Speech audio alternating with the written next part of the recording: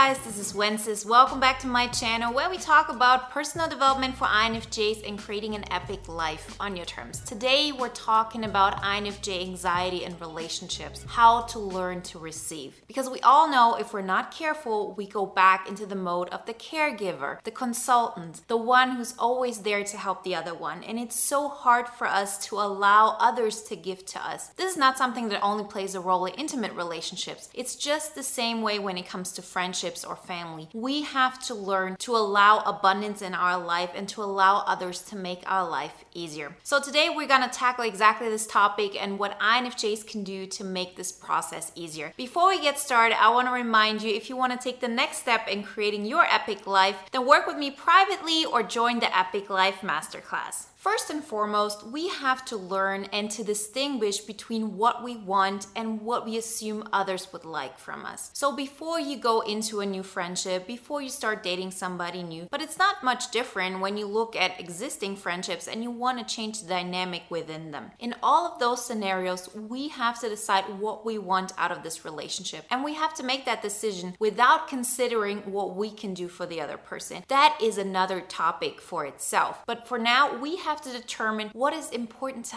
us. What do we need out of that friendship? What would we like others to care about? And to really write those things down, because most of the time we're so afraid of even bringing these things up that we can never get to a point where we actually allow others to give it to ourselves. So before you make all of those plans, before you say, now I'm ready to change those dynamics, you have to say them out loud to yourself or to write them down. So let's say you're in a situation where you meet somebody new and it's a possible dating situation. Write down before what you expect out of the situation. You want the other person to care about your preferences, for the other person to listen to what you have to say, for the other person to be careful about your needs, for the other person to show interest in what matters most to you. And me saying that, I already feel guilty, because in the back of my mind, this old voice comes up that says, no, you should care about what you give to them. You should care about what good of a person you are towards them. Isn't it selfish to think about what they can do for you? And so I know this feeling, and I know that so many of us INFJs go through this, and we have those patterns in our mind. And that's exactly why we have to make the needs we have and the things we want to receive crystal clear. First off, to us. You don't have to worry that you'll get to a point where you only care about taking and not giving. If your nature has been that you've always been overgiving, that in any kind of relationships, friendship, family, intimate relationships, you always feel like you're giving 70 and you're getting 30 back. You don't have to worry that you'll get to a point where you just take. You might get in certain situations where this happens once or twice. Believe me, you'll be aware of it. You can then counteract and balance it out. But unless we're willing to go too far into the other direction, we will never find that balance. So if you want to change something about the way you've approached it so far, go that direction. And now let's talk about the anxiety that comes up. Anxiety doesn't happen from situations that we're used to. So if you've been in friendships where it's always been about the other person, if you've had crushes on people who sort of always needed your help, you always felt like you saw the superstar in them and they didn't see it in themselves and you wanted to just encourage them, and it was all about how great of a person they are, these kind of dynamics, they will not cause you anxiety, because they're the kind of relationships you are used to. Those are the relationships I was used to. The things that really bring us anxiety are the things that are unknown to us. And there is no such thing as saying anxiety is a sign for something happening that is not good. Anxiety will happen because of the unknown. You don't know at this point if this is anxiety because something is telling you this is not the right thing to do, or because it honestly is a new thing that you just have to go through. That's why it's so important to write down what you really want in step one. That's why we want to make them so crystal clear. And you can even have certain no-goes. For example, you don't want to have a partner who's always financially dependent on you. You don't want to have a friend who is completely not able to give anything back to you because they're just drowning in their own negativity. These things you can determine just as well as the things that you want to receive. Because then when these situations come up, up that cause you anxiety because there's something new. Because now for the first time, you're going to hold on to those values of yours when before we were so flexible. You know, INFJs are called the chameleons. There's a reason for it, because we are always able to adapt to other people. We want to understand more of their worldview, more of how they experience life. But if you do that, you consequently have to give up those rules that you make up in the beginning. The moment you say, I'm going to stick to them, and these can be the things that you demand out of a friendship or a new relationship, it can also be the no-goes. The anxiety will come up because at that moment, you're not used to demanding this and waiting for the other person to react. It's scary because at that moment, you're not in control of, oh, is this relationship going to work? Before, it has been in a way, okay, this is what they want. I'm just going to give them exactly what they want, what they need. I will neglect my own preferences. How can this not work out? We all know it didn't. But now the table is turned. Now the relationship is different. Now you say, these are my no-goes and these are my demands. These are the things I need. And if the other person isn't willing to compromise on these things, then this friendship or relationship isn't going to work. And this in itself will bring up anxiety for you. On the one hand, it may be anxiety of, who am I to expect this from other people? Remember, you're not expecting anything from them. You're just saying, these are the expectations I have for people in my life. And if they just don't want to do that because that's not the right thing for them, then it's completely fine for you two to go your different directions. And this can also happen within existing dynamics. You'll see you can create completely new friendship dynamics, for example, with somebody that has been in your life forever because now you demand those things. And maybe this friendship will be a little bit more distant than it used to, but it doesn't have to be a bad thing. I remember when it came to my best friend who is an INFP, when we were in our early 20s, we had a very unhealthy codependent relationship because I was only focused on what she wants and I was always doing the things that she thought she needed at that moment. This wasn't good for her because then she focused even more on the pain that she was experiencing, for example, and it wasn't good for me on the one hand because I wasn't caring about my preferences, but it also wasn't good for her from that perspective that I wasn't sharing who I was. I wasn't sharing my true gifts. It was all about my gift is the fact of what I can do for you. My gift wasn't the fact that I am and that I represent that and that my energy in itself is a gift already. That is where we want to go to. And once you learn that, then you learn how to receive correctly. And then we get to the next phase, which is how are you going to react when this anxiety comes up? What most of us do is we want to bypass this anxiety by creating fast emotional intimacy, for example. This again applies to friendships as well as intimate relationships. We want to be as close to the other person as we can, so we bypass all of this fear of, is this person really going to like me for the things that I want and I demand? And how does this happen, this emotional intimacy? Very often it's a one-sided intimacy, or it's an intimacy where it's not really coming from your authentic self, because it's always based on, how can I understand this person better? I give them exactly what I want, and through that I create a very intimate bond. I make the other person dependent on the image I represent to them. That is a typical INFJ reaction. This is something that I've done many times in my life, and I didn't even see that it was something that I shouldn't be doing. I thought this is the natural thing, not knowing that I was afraid of the rejection, that I wasn't thinking that my life could be exciting enough if I stuck to my preferences and I sort of forced the other person, if they wanted to be in my life, to adapt a little bit towards me. It is not always about the fear of not getting the recognition back. It's often also because we don't feel that our life is going to be exciting enough. That is something that always goes away once you go through that anxiety. So I've been in a situation where this anxiety came up. And what happened was that because I didn't want to deal with that anxiety, I acted too fast. I went into a dynamic where I was giving up what was important to me in order to avoid this uncomfortable feeling. But when I do that, I already deny the relationship the chance of authenticity. See, I've experienced really deep emotions in my life, and it wasn't always because I was authentic. Don't don't believe because you have very strong emotions towards somebody or you like somebody very much, don't think that this is based on an authentic connection with you. Because if the other person doesn't know those sides of you, those things that would make you happy on your own, then they can never give you a feedback if they want this in their life or not. So what happens next? Well, you stick through that anxiety. You don't make any decisions out of a place where you're still in that anxiety. You stay in this feeling until you feel okay with it. Remember, in order to heal something, we have to feel it. So the anxiety has a lot to do with the fear of what's going to happen. And if you stay in this fear state, but from a perspective of being open to it and accepting it and seeing that this doesn't make you less valuable, that this doesn't have to be that you love yourself less. A lot of ways to deal with this anxiety is, for example, with EFT,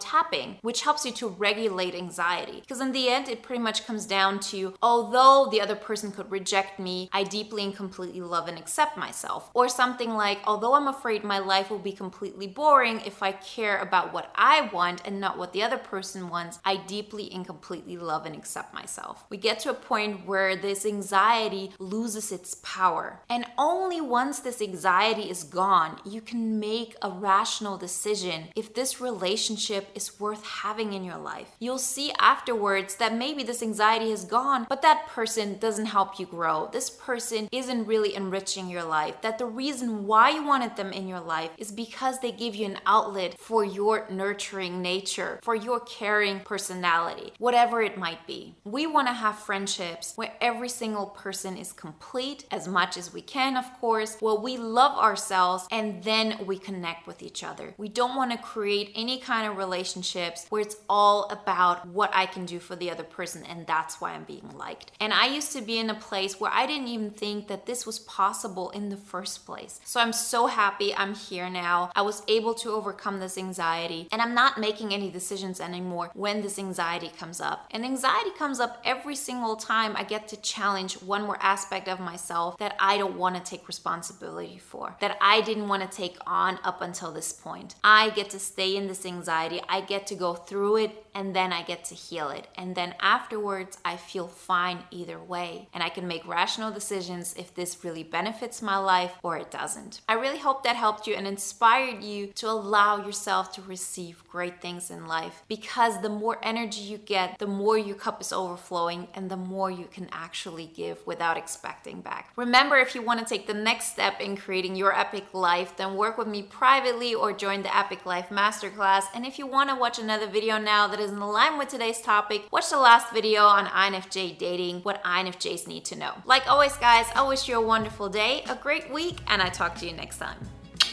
Bye.